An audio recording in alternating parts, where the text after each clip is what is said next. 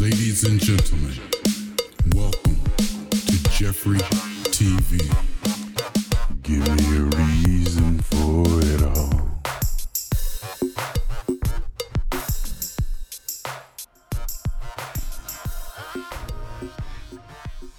Happy Wednesday, boys and girls.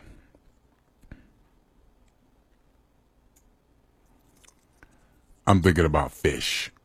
Fried fish, French fries, styrofoam, in one of them places. Here you go, check out one. Been living here for a million years and never been. And the place is so damn close, so I'm gonna ride my bike.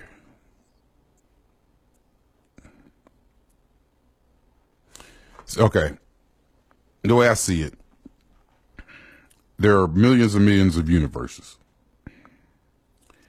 And though they say time started, excuse me, at the beginning of this universe with the Big Bang, time is a construct of physics to explain the way things happen started in this universe at that time. But there's a timeline that's above all that. So there's millions of universes, billions of billions of universes, trillions and trillions of years, and an infinity amount of time to develop a process that creates universes.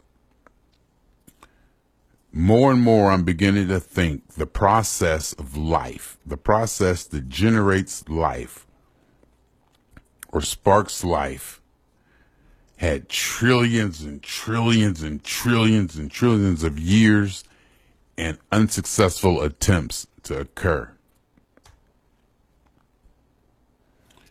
If you think in the terms of infinity, going in every direction, infinity, that means everything that can happen has a good chance of happening because you have an unlimited amount of possibilities.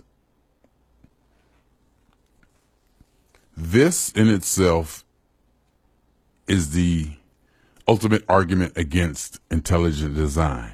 If there was only one universe and only one of us, yes, highly improbable.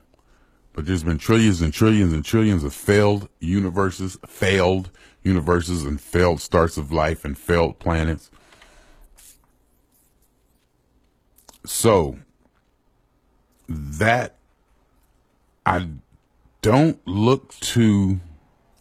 don't look to a conscious God or a conscious being having created us or this. I look to it as a process, for lack of a better word. There's a process, a natural, maybe even law or order or whatever that created this, that had the capacity to spark and sustain life.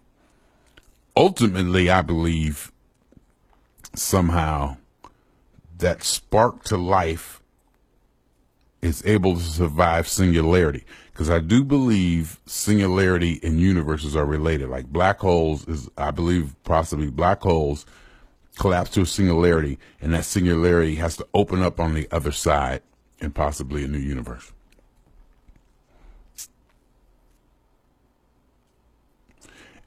So therefore, that which can survive singularity,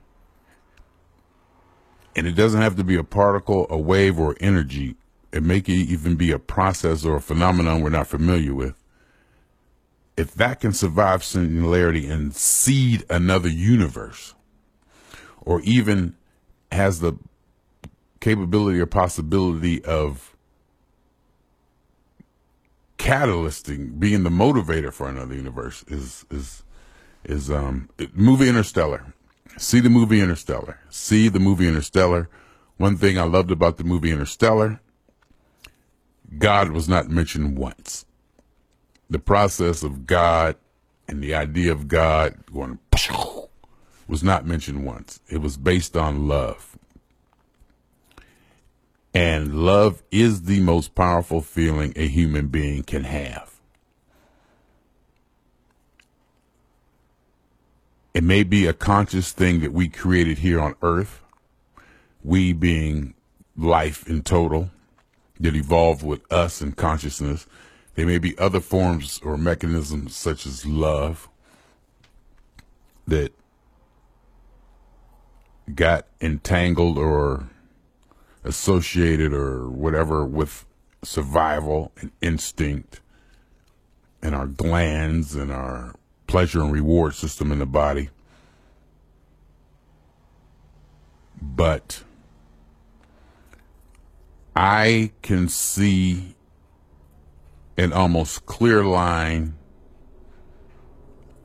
of evolution of space and time in human beings, and a process that got us all here, and a continuing process where I don't need to see a God in there. I don't need to see a God going, pow.